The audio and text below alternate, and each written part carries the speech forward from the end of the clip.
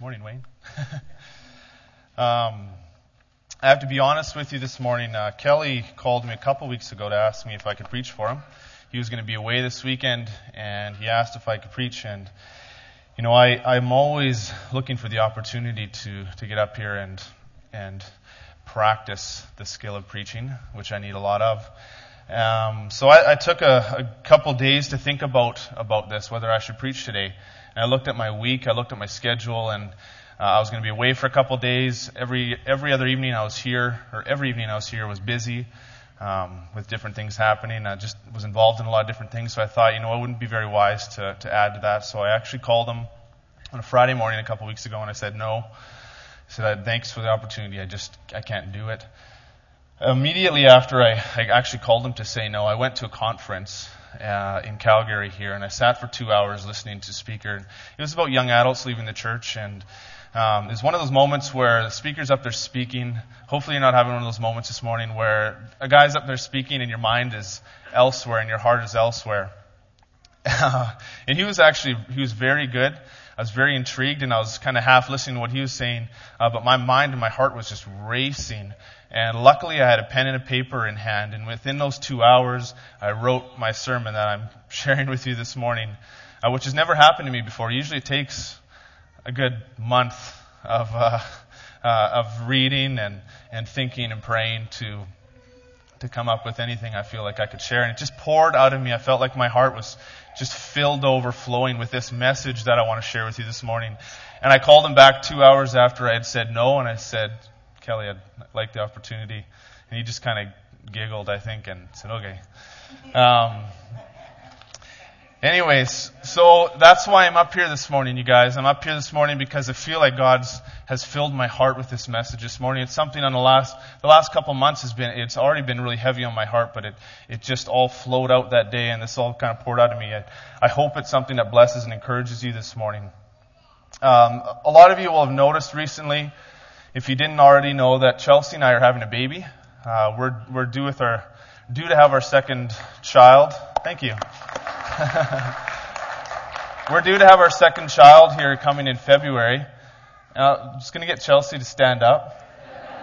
Come on. Okay, you can imagine her doing it. So I was wanting her to stand up and show off her belly, but for some reason, that's not something she wants to do. I wanted to do that for a couple different reasons, you guys. I want to do that for a couple different reasons. First reason was, simply, I guess, just to show off my son. The second reason was because it's an incredible thing as a parent to have a child. And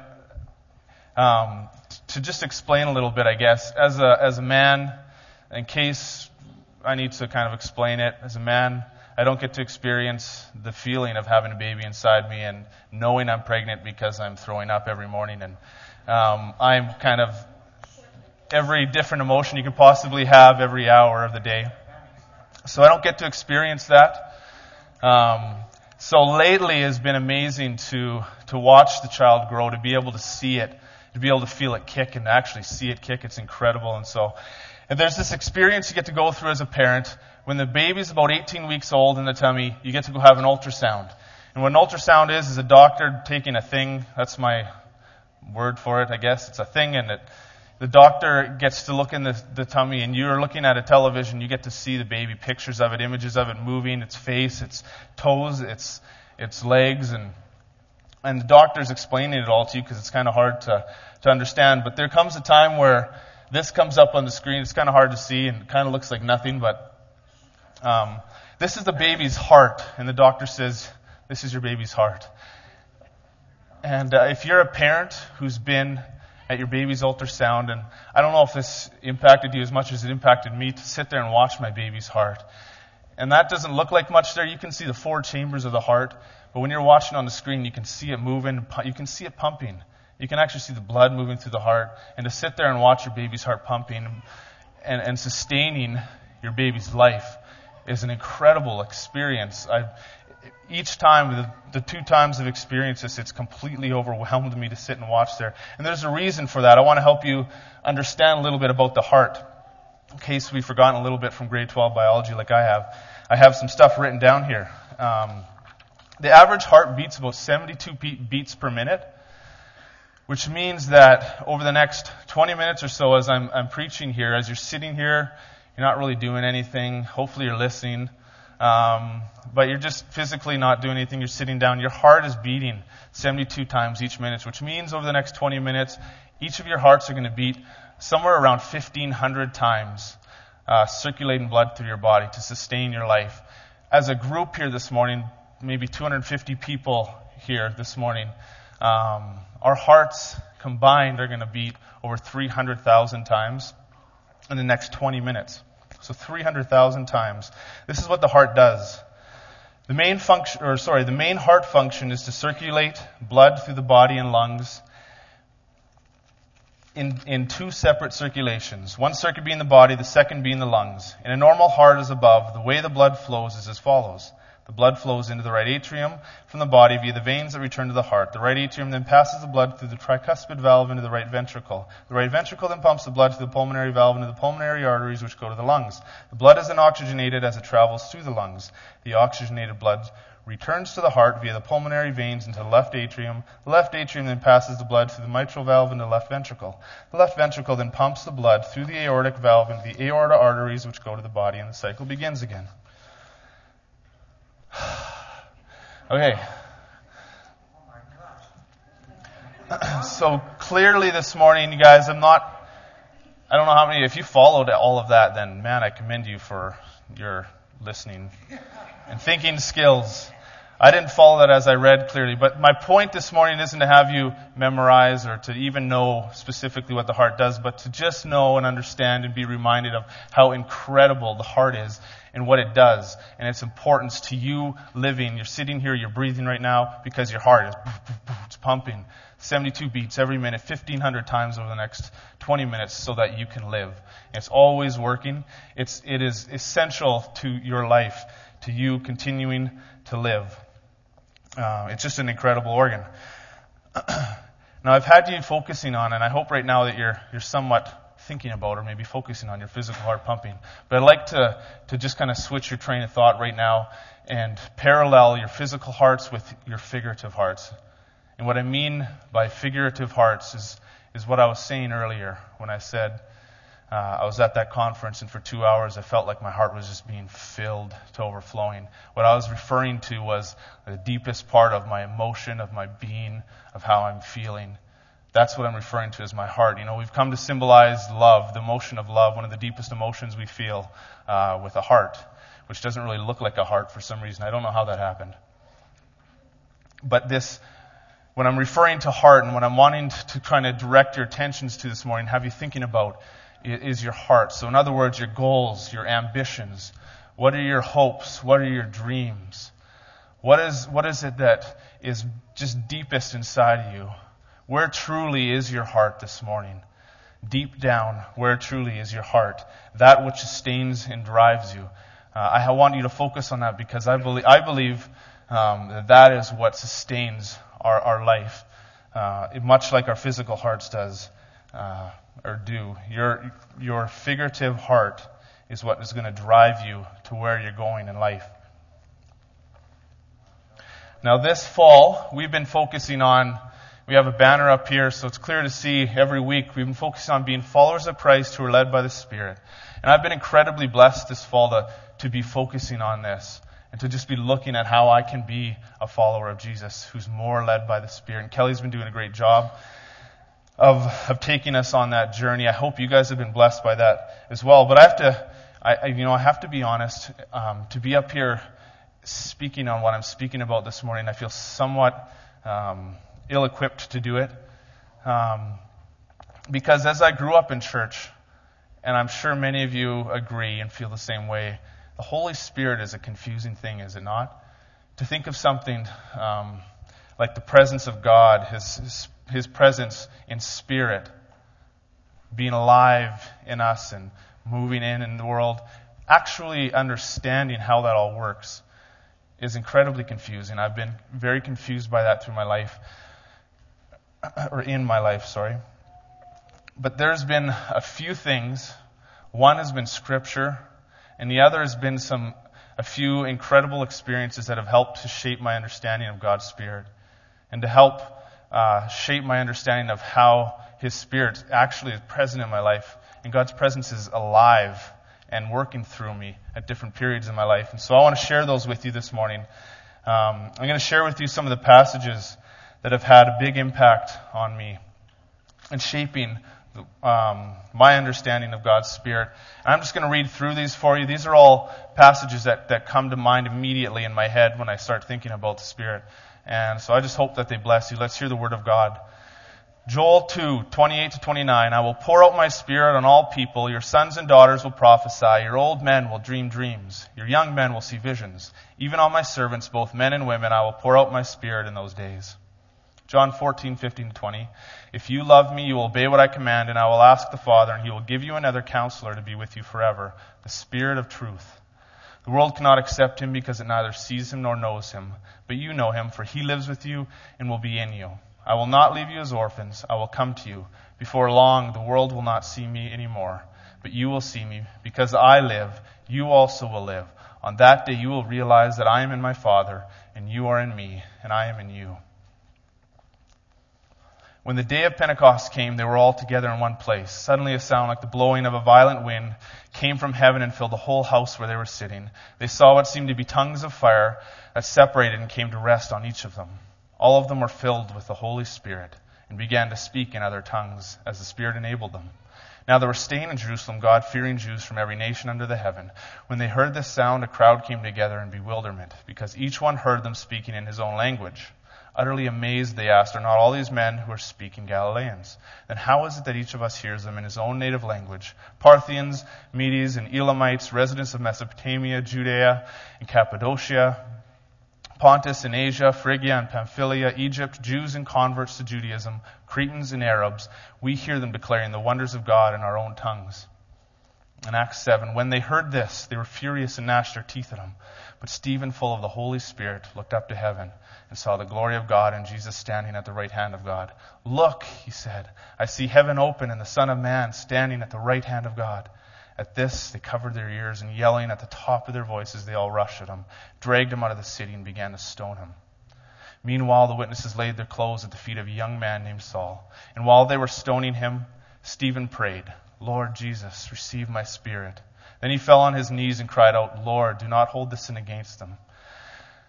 When he had said this, he fell asleep. In Acts 8, the eunuch asked Philip, tell me, please, who is the prophet talking about, himself or someone else? Then Philip began with that very passage of Scripture and told him the good news about Jesus. As they traveled along the road, they came to some water, and the eunuch said, look, here is water. Why shouldn't I be baptized? And he gave orders to stop the chariot. Then both Philip and the eunuch went down into the water, and Philip baptized him. When they came up out of the water, the Spirit of the Lord suddenly took Philip away, and the eunuch did not see him again, but went on his way rejoicing. Philip, however, appeared at Azotus and traveled about, preaching the gospel in all the towns until he reached Caesarea. In Acts 9, then the church throughout Judea, Galilee, and Samaria enjoyed a time of peace. It was strengthened and encouraged by the Holy Spirit. It grew in numbers, living in the fear of the Lord.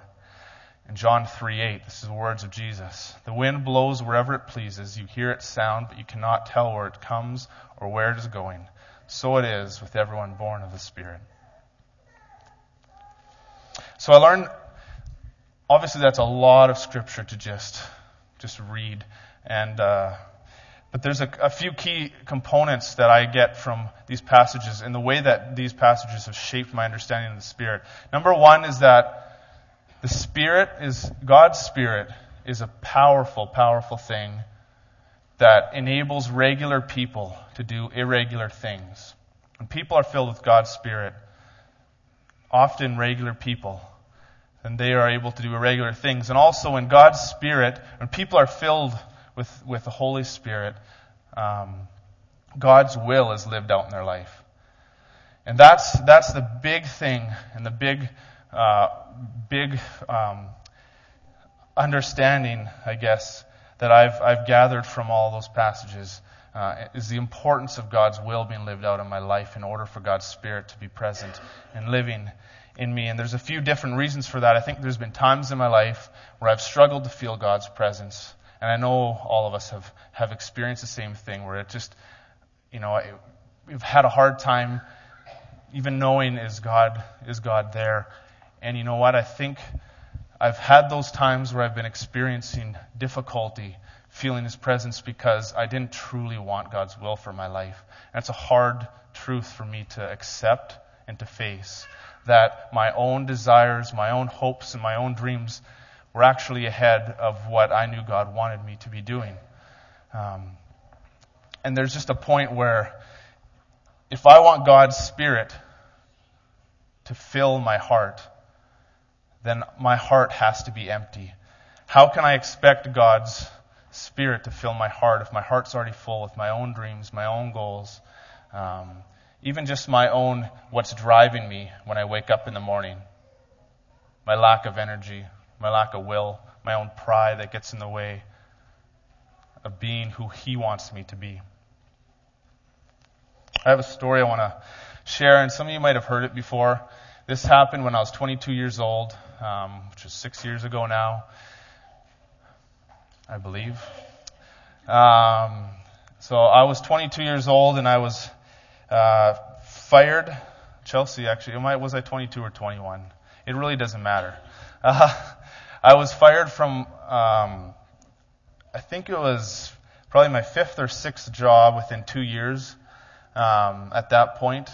And I had a job that I actually really enjoyed. It was a call center, but compared to the jobs that I had worked at throughout the 3 or 4 years since I graduated, this was an okay job. It was something I could live with for a while, and I was very happy with that job, and I got fired suddenly from it, which wasn't anything new to me at that stage in my life. It was a stage in my life where actually I was wanting to get back on my feet and kind of start making something of my life and doing something. And so I was at a crossroads in life where I needed to decide what I was going to do.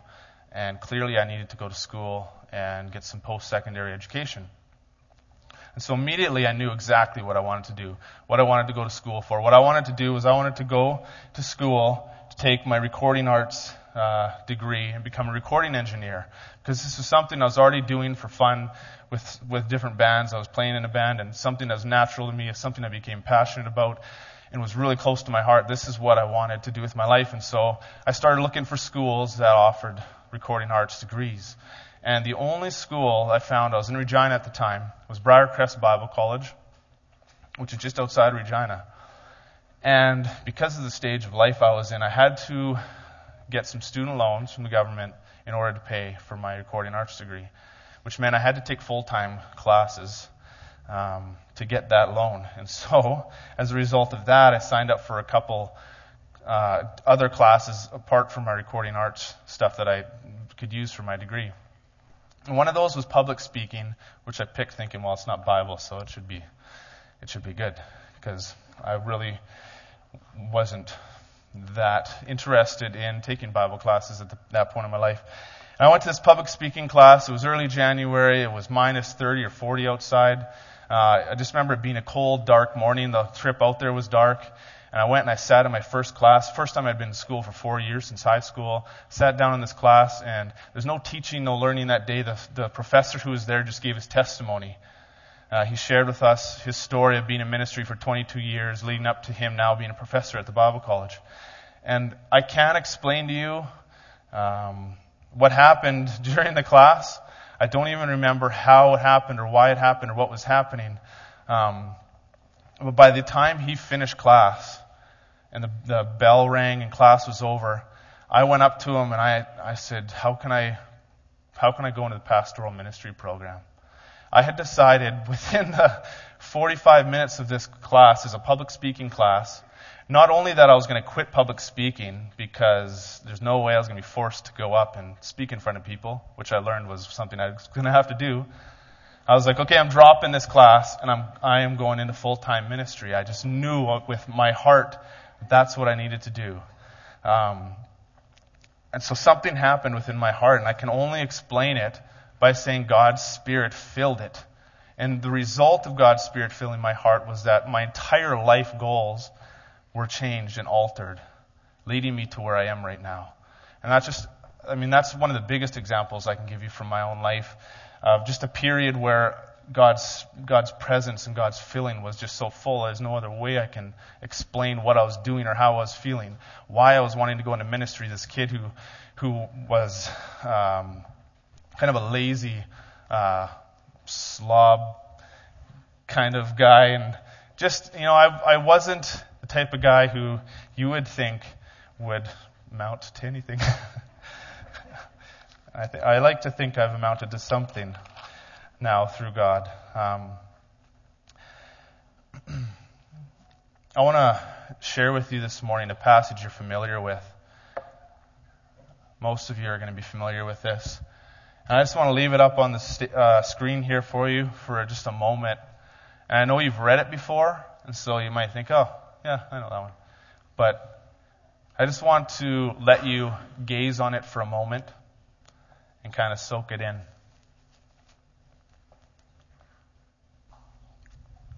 And so Christ, before he ascends to heaven, turns to his apostles, his followers, people who have decided, I want to follow Christ and have been his followers. And he says, therefore, go and make disciples of all nations, baptizing them in the name of the Father and of the Son and of the Holy Spirit, and teaching them to obey what I've commanded you. And surely I am with you always to the very end of the age. This is Christ's commission.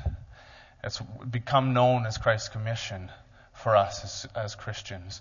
And God's, there's a sense in which this is God's will for us as his followers. If we've decided to become followers of Christ, there's a way in which this has to be just pouring out of our hearts. This mission and this calling, our hearts need to be full of desire for this, to go and make disciples of all nations, which includes our own nation. When I think about this and its importance and my own ability, my own struggle to do this and to really have this be how I wake up and I feel every day, and I have this as my mission every day, not to go out and necessarily shout the story of Jesus to everyone on the street that I see, but just to be Christ every time I can be with whoever is around me. My own struggle to do that, I think, okay, this is an important thing. We need to do this. Are we doing it? I think, are we doing this as a church? And so this is what comes to mind, okay? A few weeks ago, we had Jason and Cheryl Moriarty come back, and they shared a story of their 10 years over in Papua New Guinea and the ministry that happened over there. And for the past 10 years, our church has been supporting them doing that, and it was a great work that has been done and is continuing over there, and many people came to Christ as a result of the work. So I think, yes, we're doing that. And Ukraine, we have Jadon Rogers and his wife over in the Ukraine, and we've been supporting him over there in his ministry, and people are coming to Christ because he's there sharing Christ with people. And I don't know how many of you are aware that we actually financially support the church in Lloydminster. It's a small congregation who is able to survive because we're helping them financially. It's a great work that we're doing. We're looking outward. We're looking at how we can help other people in the world come to know Christ. So yes, we're doing it. A lot of you won't know about this opportunity and this ministry that's just starting in our church. And Chelsea and I guess this can be the announcement that we're going to Estonia this summer on a short-term mission trip. Through Let's Start Talking, Chelsea and I took training, and we have a heart right now for training not just young people, hopefully a lot of young people, but also some of the older people as well, the older than teens people, on these short-term missions and training them. And if you want to know more about it, then please talk to me anytime, or Chelsea, or you can look in the bulletin. There's more information in there. But every summer, we're hoping every summer to be able to train teams to go on these short-term missions. And that I hope will, and I know it's going to be not just an incredible blessing to our church, to those who are going, but to the people who are going over there and we're reading Scripture with and sharing our faith with. So I think, yes, we're doing it. But I think what gets forgotten, what's missing, I always just feel there's something missing. Our church does a lot in missions. And it's an incredible work. And God is blessing that, I think, and blessing us for it. But something is forgotten if that's all we're doing. And I think what's forgotten is the people that are around us every day. It's the people here in Calgary. If my attachment to making disciples of all nations is even just supporting the missions that are happening, if that's a great thing that I'm doing, but the people who are around me each day are being forgotten, and I don't feel like I'm truly living out what Christ has called me to do. I think a better question that I need to be asking myself, and I try to do this, and I fail a lot of the time, so I have to be honest in saying that. I need to be asking myself, am I doing this? I think, our tendency is usually to ask, are they doing it, or are we doing it? And the attention is on other people. The focus is on other people. And I know this is a challenge, but I do want to challenge you to ask that question of yourselves this morning, simply because it's what Scripture has taught us, to ask yourself the question, am I doing this? There's people all around us every day, and I know you guys are aware of this, but I feel like even though you're already aware, I want it to be spoken, that there's people all around you each day as you're at work, as you're even as you're driving in the car down Deerfoot, or if you're at the grocery store, on your hockey team, or whatever you're doing. We are surrounded by hundreds of thousands of people here in Calgary who don't know Jesus Christ, who are living in pain and sorrow without any hope, in darkness. We're surrounded every day we leave our home. Each day as we're in our home, the neighbor next to us in the house, the neighbor across the street in that house, are living without the hope of Christ. And I just want to share a little bit quickly about what I mean by the hope of Christ. And it's an incredible thing, you guys. I lose touch of how incredible this is often, but it's an incredible thing to be saved by Christ. Amen? Is it not incredible to have the hope of salvation from Jesus Christ, to have a relationship with the Creator of our universe, to be able to speak to the Creator of our universe whenever we want, to have His presence in us, the powerful presence of God working through us, is an incredible thing. And sometimes I stop and I think, why can I not share this more? How can I keep this to myself? Part of the problem is I'm not living for God's will. I'm living for my own. And my pride, my own comfort gets in my way. And if my eyes are focused on God's will, and my heart is focused on God's will, then I see people differently. I see the people all around me everywhere each day differently. I see them as people who are created by God. They're God's creation. And they need to have what I am experiencing and able to have through Jesus Christ. And they need to know that. And I'm not speaking or referring to we need to invite people to church. That's a great thing to do. I'm more speaking to we need to invite people into our homes, invite people out for lunch. We need to let people see who we are and let them share in the experience of what it is like to live under God's grace and with God's presence among us. I just have to, before I continue, I do have to commend and encourage those. I know there's many here, and I've seen you be the salt and the light you need to be in the world. There are people in this room that are actually here because some of you others who are here were the salt and the light that you needed to be. You were sharing who Jesus is with other people. And so this is happening among us. But my challenge this morning is for you, for all of us, is to do more. My message to you this morning is that there is so much more that we can be doing. There's more to do. And there's a song called God of the City. You'll have the lyrics in the bulletin for this song. It's a song I was made aware of a couple months ago this spring. And it's written by a band called Blue Tree. And I wanted to share this song with you this morning because, as you hear it this morning, as you read those words, really what I'm trying to share this morning, what I'm trying to help fill your hearts with this morning is perfectly not just written, but expressed in this song and the way that is sung. And so in a moment, we're gonna watch a couple videos. Wayne's gonna come up and close us in prayer. The first video is him sharing his story. I'm gonna explain the story a little bit because he's from Northern Ireland in Belfast. He's got a very thick accent, so it's kind of hard to understand. I want to make sure we all catch the story. It's an incredible story to how this song was written. There's a bunch of Christians in a small church, Belfast, Ireland, and they were sent on a mission to Paday, I think it's called, Thailand. I don't know how to pronounce it. The city in Thailand, which is some of the experiences they had there were, and he doesn't say this in the video, but witnessing 9 to 12-year-old girls being sold for sex in the streets. This is a dark city they've gone to.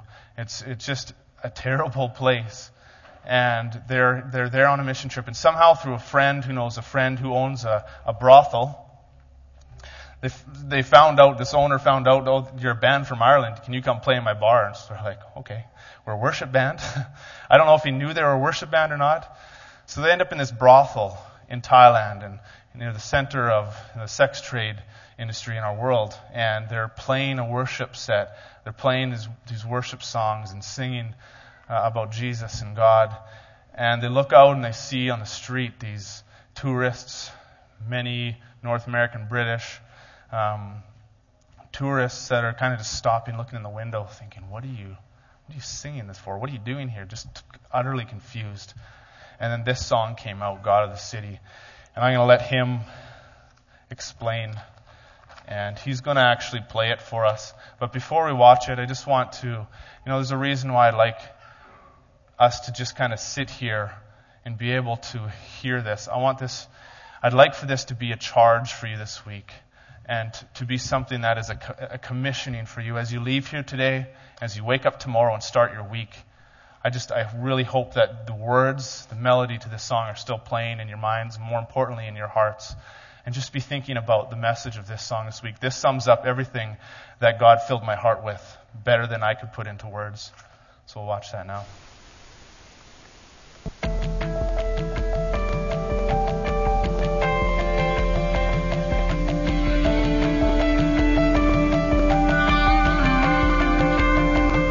We are from a church in Belfast. We get asked by our missions pastors in the church, do you want to go to Thailand? And our guys being our guys are like, yeah, no hassle, we're in. Pattaya is probably the most openly and in-your-face sex tourist capital, whatever you want to call it, of the planet.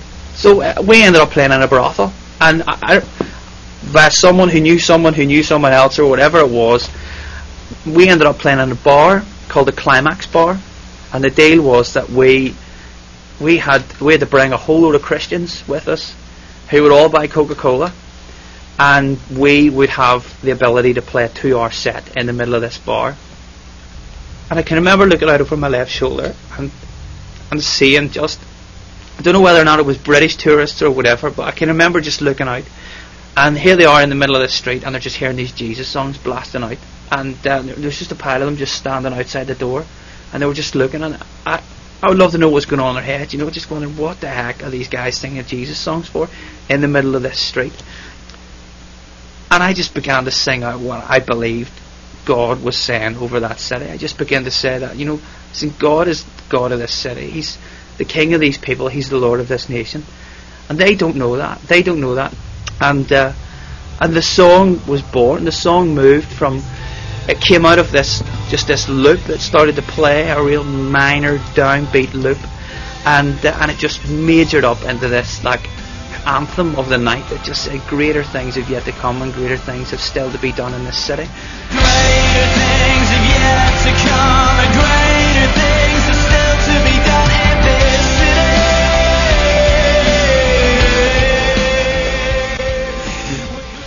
city. Really, probably the biggest moment in my life that changed my life was the moment that God of the City was actually written. That point when that song was formulated.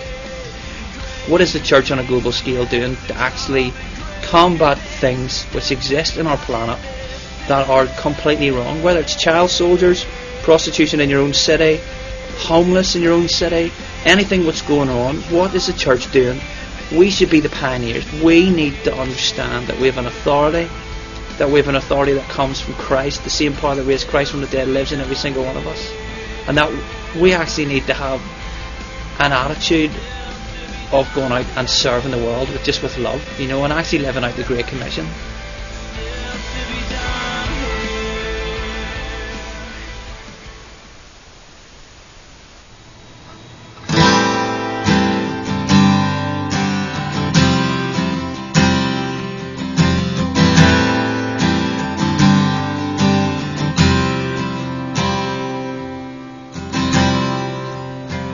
You're the God of this city. You're the King of these people. You're the Lord of this nation. You are. You're the light in this darkness. You're the hope to the hopeless. You're the peace to the restless. You are. For there is no one like our God. There is no one like you, God. Greater things have yet to come and greater things are still to be done in this city.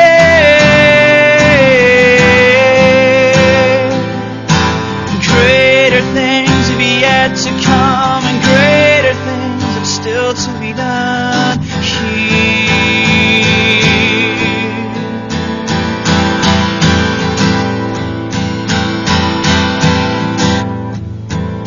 For you're the Lord of creation, the creator of all things. You're the King above all kings. You are. You're the strength in the weakness. You're the love to the broken. You're the joy in the sadness. You are. There is no one like our God. There is no one like you, God. For greater things have yet to come. Greater things have still to be done in this city.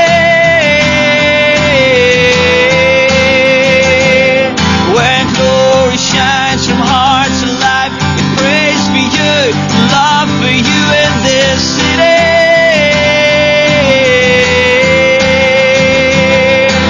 Greater things have yet to come, greater things have still to be done in this city.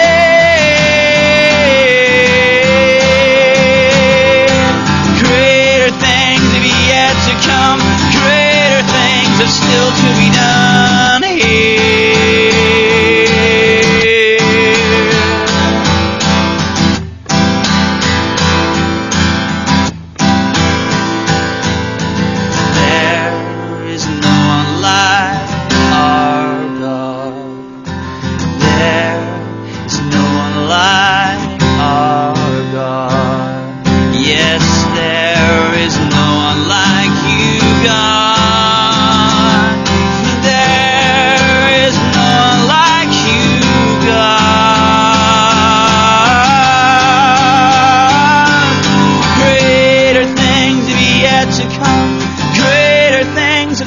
To be done in this city.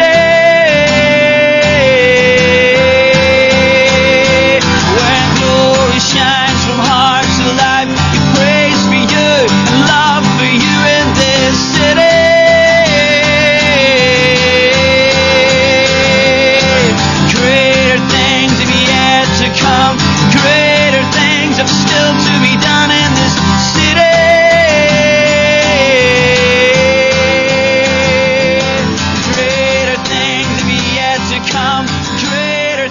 things have still to be done here. Still to be done.